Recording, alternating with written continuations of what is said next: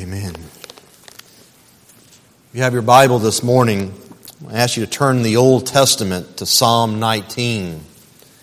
To Psalm 19.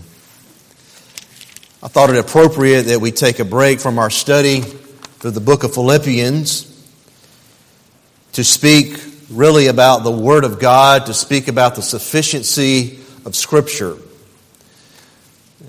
Especially in light of the presentation that we have heard here this morning from Brother Richard, who came and shared with us, as we said a moment ago, of the powerful testimony of God's Word and how it's changing lives throughout the world through the ministry of the Gideons.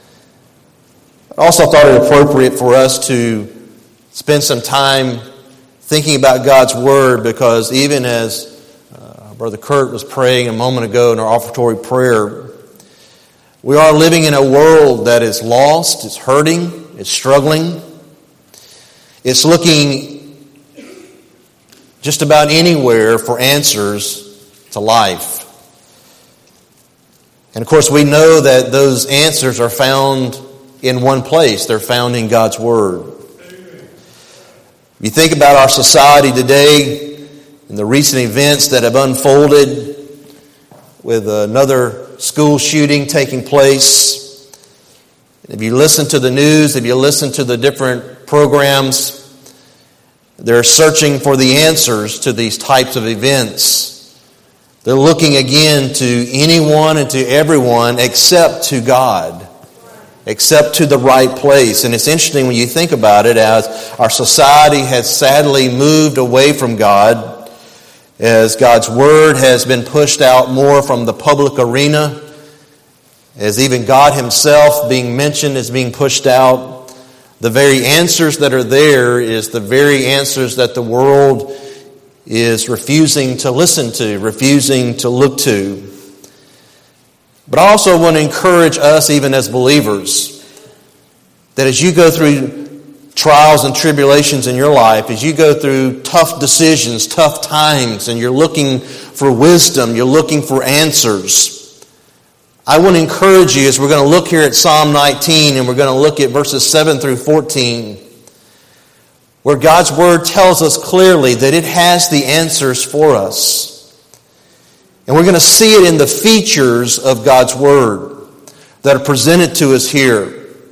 Follow along with me as I read beginning in verse 7, where it says, "The law of the Lord is perfect, restoring the soul. The testimony of the Lord is sure, making wise the simple. The precepts of the Lord are right, rejoicing the heart. The commandment of the Lord is pure, enlightening the eyes. The fear of the Lord is clean, enduring forever. The judgments of the Lord are true, they are righteous altogether. They are more desirable than gold, yes, than much fine gold. Sweeter also than honey and the drippings of the honeycomb. Moreover, by them your servant is warned. In keeping them there is great reward. Who can discern his errors? Acquit me of hidden faults. Also keep back your servant from presumptuous sins. Let them not rule over me. Then I will be blameless, and I shall be acquitted of great transgression. Let the words of my mouth and the meditation of my heart be acceptable in your sight, O Lord, my rock and my redeemer." Beloved, our focus this morning, as we're going to look at this passage, is going to really be on those first verses where it's describing to us the Word of God. It describes it to us in different ways, but as we look at each of these characteristics of God's Word, again, I want it to serve as a motivation for you to support those that are helping to get the Word of God out. I want it to serve as a motivation for you to spend time in God's Word, be committed to hearing the preaching and the teaching of God's Word, be committed to reading and studying God's Word on your own, especially in light of what we're going to discover here today about some of the characteristics of God's Word. And let's look at the first one this morning. The first feature, the first characteristic of God's Word, of the Scriptures that we find here, is found there in verse 7, that teaches us that God's Word is comprehensive. It is comprehensive. Notice what he says there in verse 7, the law of the Lord. Now that phrase there, the law of the Lord, is really referring to the whole of God's Word. All of God's Word is addresses our being. It addresses our beliefs. It addresses our behavior. And notice what it says. It says the law of the Lord is perfect. And that word there for perfect speaks of God's Word being complete. It is sufficient. It is comprehensive. Thus, all of our spiritual needs are covered in the Word of God. There is no need spiritually that we have that you can't turn to the Bible and the Bible is going to tell you about it. It's going to teach you about it. It's going to instruct you about it. We have in the Old Testament, in the New Testament, we have all that we need in God's Word. God's Word is sufficient. It is sufficient to see people saved, and it is sufficient to see people sanctified and living their life the way God intended for them to live it. You see, when we say that God's Word here, the law of the Lord is perfect, that it is complete.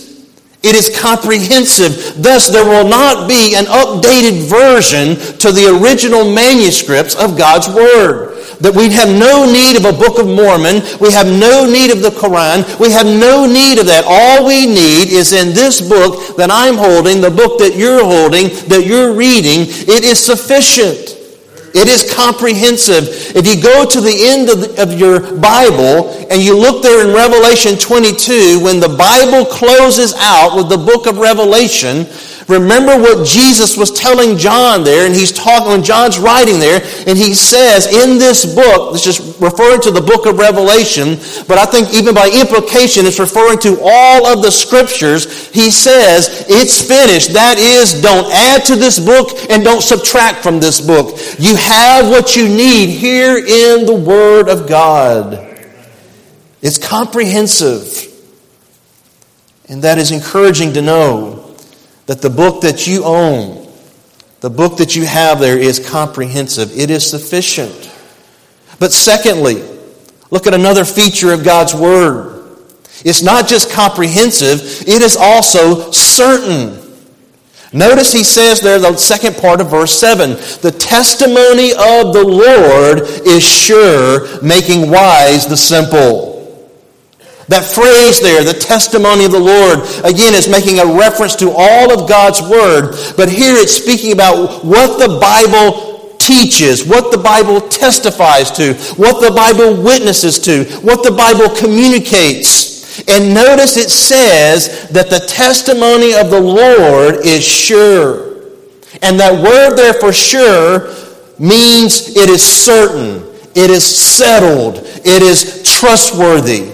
You see, the message, the meaning of the Bible does not change. It does not move. It does not shift with the times. What it meant when it was written, it still means today. What we have here in the Bible is truth. It's not theory. It's not speculation. It is truth. Thus, it doesn't change with the culture. It doesn't change with our experiences. You see, beloved, this is very important that we recognize that God's Word, the Bible that you have and that you have in your hands, you have in your home, that you have access to every day, that you know that what it says, what it testifies to is certain.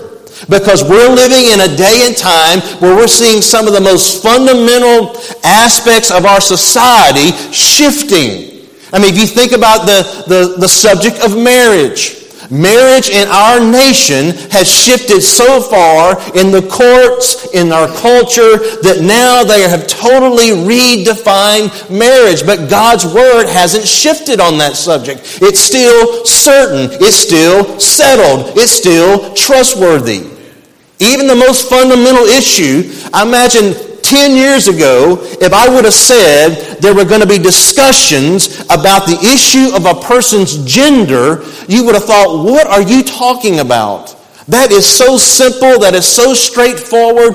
There's no questions about that. But in the day and time in which we live, that is now in question. That is now shifting and moving as though that is now up for discussion. It's up for debate, or it's not even up for debate. It's up to the person themselves to now determine what gender they're going to be. And you say, what's happening with that? Well, it's because our world and our society is moving further away from the authority of God's Word, and they're moving towards the wisdom of the world. Because here's what the wisdom of the world says to say about that issue. Just using this as an example of helping us to see how God's Word is certain and it doesn't move, it's settled. Because see, what the wisdom of the world says is, you have your personal feelings and you have your personal features. Or you want to say you have your personal desires and you have your physical design. And when somebody says my feelings, my personal feelings and my personal desires don't seem to line up with my physical design and my physical features. And what the wisdom of the world says is, well then what needs to change for you is your features. And what needs to change for you is your physical design. That's what the wisdom of the world says. But what the wisdom of God's Word says, no. The Bible says you don't need to go changing your physical design or your physical features. You need to change your feelings. You need to change your desires. You need to have a heart transplant. Something take place on the inside of you. That's what needs to change. See, God's Word is certain about this. Thus, as we speak from God's Word, you need to speak with confidence and with authority. As you make decisions in your life, and you make those decisions based on the teachings and the testimony of God's Word, you can do it with confidence because God's Word is trustworthy. It is settled. It is certain. But thirdly, look down, if you will, in verse 8, and even all the way down into verse 9. In verse 8 it says, the precepts of the Lord are right, rejoicing the heart. And then the last part of verse 9 it says, the judgments of the Lord are true. They are righteous altogether. I put those two together because they're teaching the same truth. And it's teaching that the Word of God isn't just comprehensive, it isn't just certain, but it is correct. What it says in regards to the precepts of the Lord and the judgments of the Lord, and maybe another way for you to think about it is this: God's perspective and God's principles on a subject are always correct. They're always right. They're always true. So when you're looking for direction in your life, you can think about what it says in Psalm 119 and verse 105 when it says, your Word, God's Word, is a lamp to my feet and it is a light to my path. When we're wanting to understand, when I say doctrine, by that I mean doctrine, you just want to understand man and mankind and God and who God is. The only way you're going to have the correct understanding about mankind, the only way you're going to have a correct understanding about God, the only way you're going to have a correct understanding about these different issues we're talking about is to go to God's Word, because His perspective, His judgments, His principles, His precepts are altogether true. They're always right.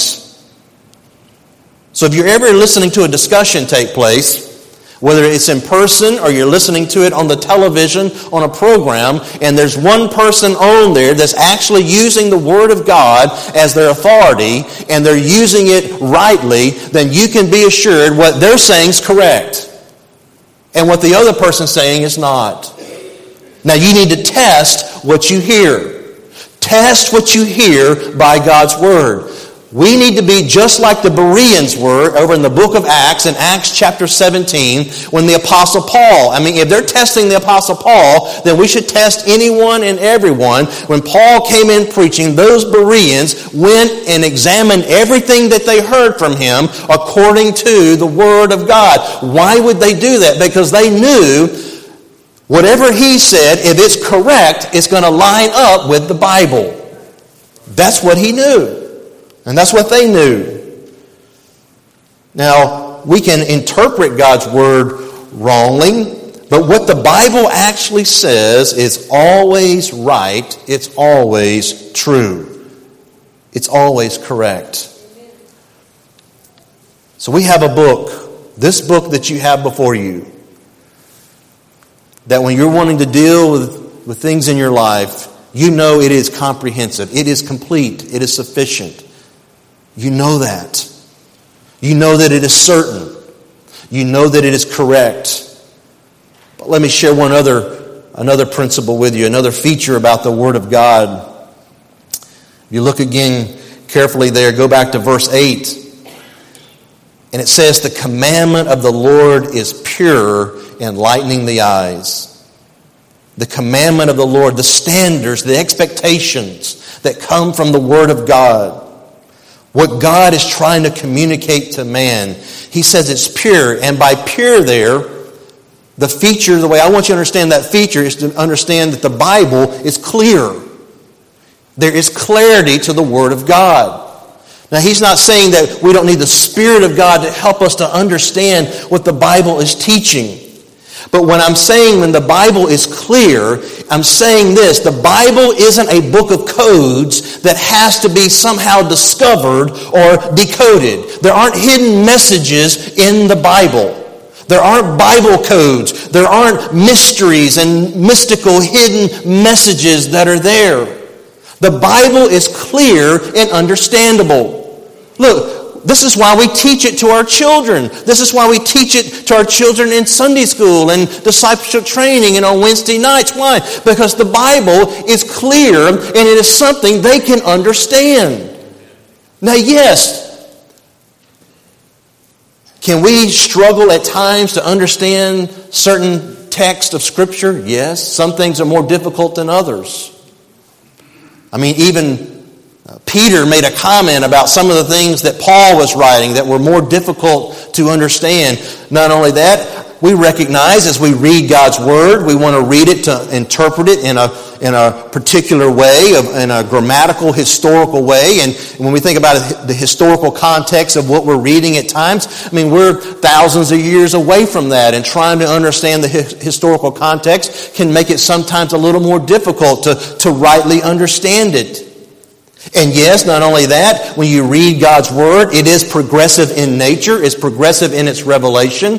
That is, when I read in Genesis chapter 3, and I read when God said to the man and the woman that was there in the garden, and he's speaking to the woman, and he says that I'm going to provide a seed of the woman. Well, if that's all you've ever read of the Bible, you can read that and maybe understand, okay, there's someone coming, the seed of the woman. You don't fully understand all of that. As you keep going in God's Word, you begin to realize eventually, who is that? That person is Jesus Christ. He's the seed of the woman that's going to come and bring the victory over the serpent, over the devil, through His work on the cross. So God's Word is progressive, going from the Old Testament to the New Testament. But even, beloved, in the Old Testament, see, the issue is not the clarity of God's Word.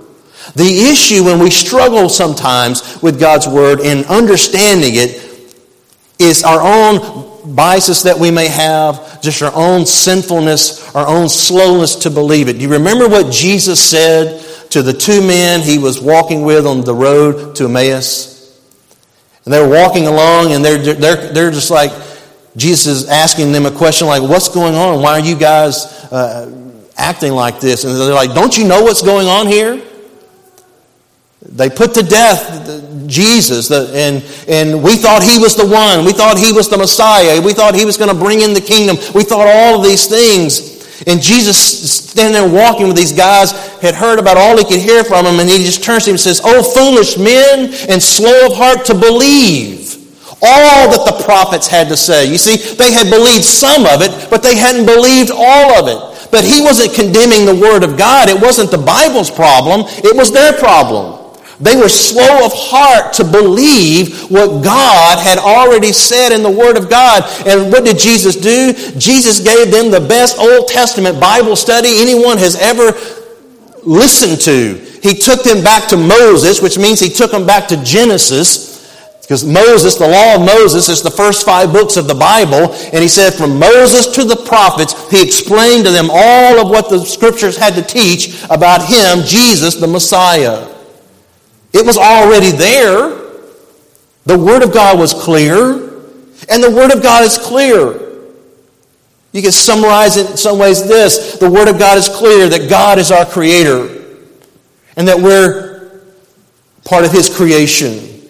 The Word of God is clear that we sinned and rebelled and have gone against God.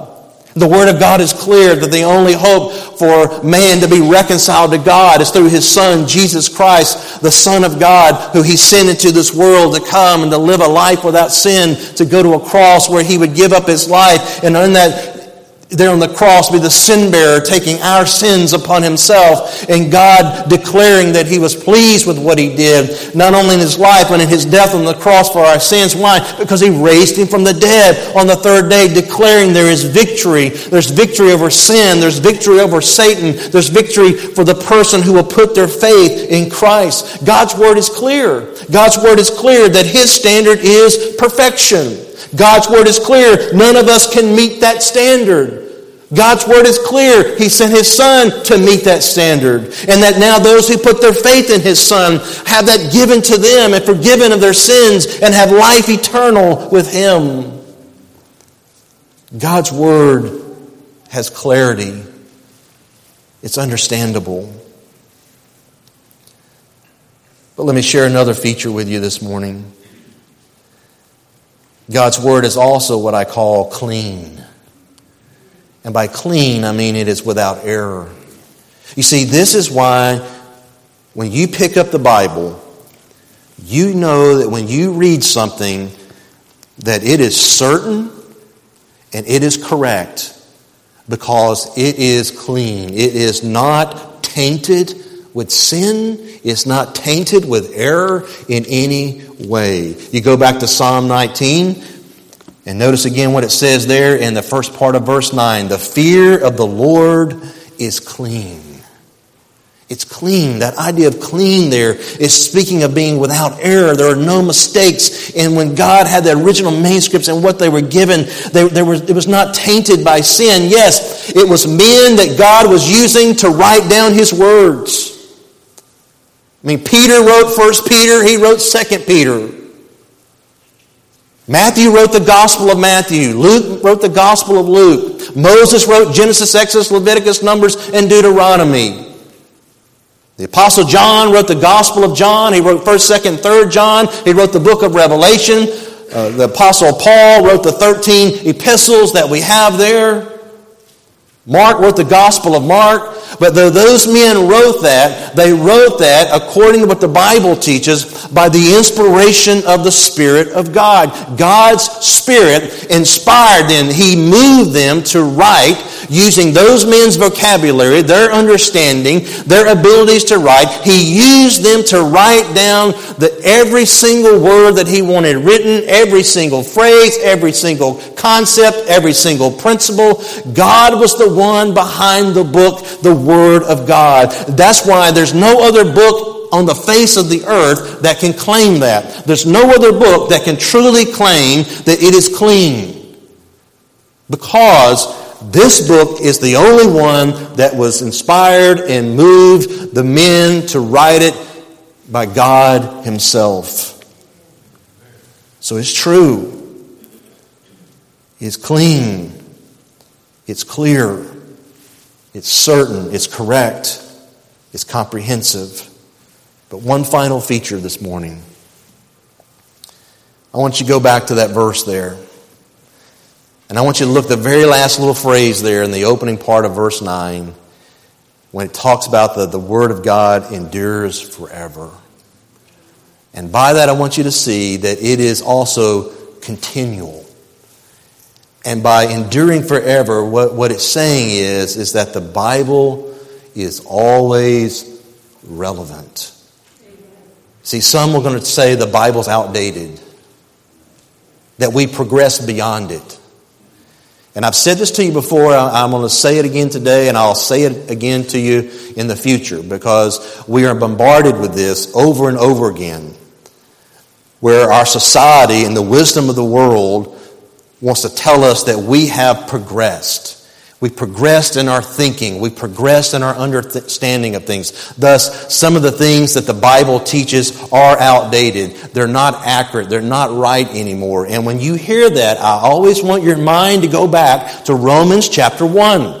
In Romans chapter 1, it's where the Apostle Paul is laying out there what unbelieving mankind does. Mankind wants to suppress the truth about God. And how he does that is he wants to keep the truth out of the courtroom of his mind. And what he wants to do is then exchange lies for the truth. And he calls that progress. Okay? So that's what you're going to hear often. And just remember what Jesus said. Heaven and earth will pass away, but the Word of God will not pass away. It will stand forever. And why this is so important. This is critical to understand this, that the Word of God is continual. That means it goes from generation to generation. It's still as important, it's still as relevant, it's still as correct, it's still as accurate from generation to generation. Thus, even in our own church, whether it's in a senior adult class, we want to teach the Bible. Why? Because it is relevant. In our nursery, we want to have the Bible. Why? Because it's relevant. It continues from generation to generation, and to say it continues forever also, by implication, means whatever culture you may find yourself in, or a person is born in or raised in, it doesn't matter. God's Word cuts across cultural boundaries. It's not hemmed in. See, that's why they're talking about getting the Word of God out to all the different places, because the Bible has the power of God behind it in the gospel of Jesus Christ, and it cuts across those lines. It's interesting, you go sometimes, and here over the last several months, I was watching this documentary on these missionaries, and they went into this particular area where the gospel had never been, the Bible had never been, and it was a corrupt area. They were living by their own false religion, their own ideas and their own voodoo and all the stuff that was going on there. They had never heard of a Bible, never read a Bible, never had anybody tell them anything about a Bible. And these men show up with their wives there, and they're there, and they begin to learn the language of these people. And after they learned the language of these people, they began to teach them the Bible. And after week after week, after month, they taught them the Word of God. And all of a sudden you see this eruption in this village as they're all sitting around listening to the Bible. And then not only that, they had a little video recorder there that they provided, and they just wanted to hear it and hear what it had to say. And through the Word of God, when it got there in this dark area, when the light came to shine, this village just erupted with, we believe in Him, we believe in Christ. And this is because you can take the Word of God, beloved, you can preach the Bible here in Jena, Louisiana, and you can take it over into the unknown parts of the world and preach the same sermons, the same Bible. And God's Word is the light that shines in the darkness of their heart, and they can come to know Christ. God's Word is continual. So, beloved, may that serve as a motivation for you to study the Word of God. You would just think about what we just learned. You know that you have a book that travels anywhere. And you know you have a book that every time you open it, and whatever you open it to turn to talk to someone about, it's clean, it's correct, it's certain, it is comprehensive. It is all those things. So you don't have to shy away from it. Love it, read it, study it, share it, and support the advancement of it, which we're going to have a chance to do here in just a moment as we give to support the Gideons and their getting out of the Word of God. So, beloved, look to God and His Word. Trust Him. I want to ask you to bow your head in prayer for a moment.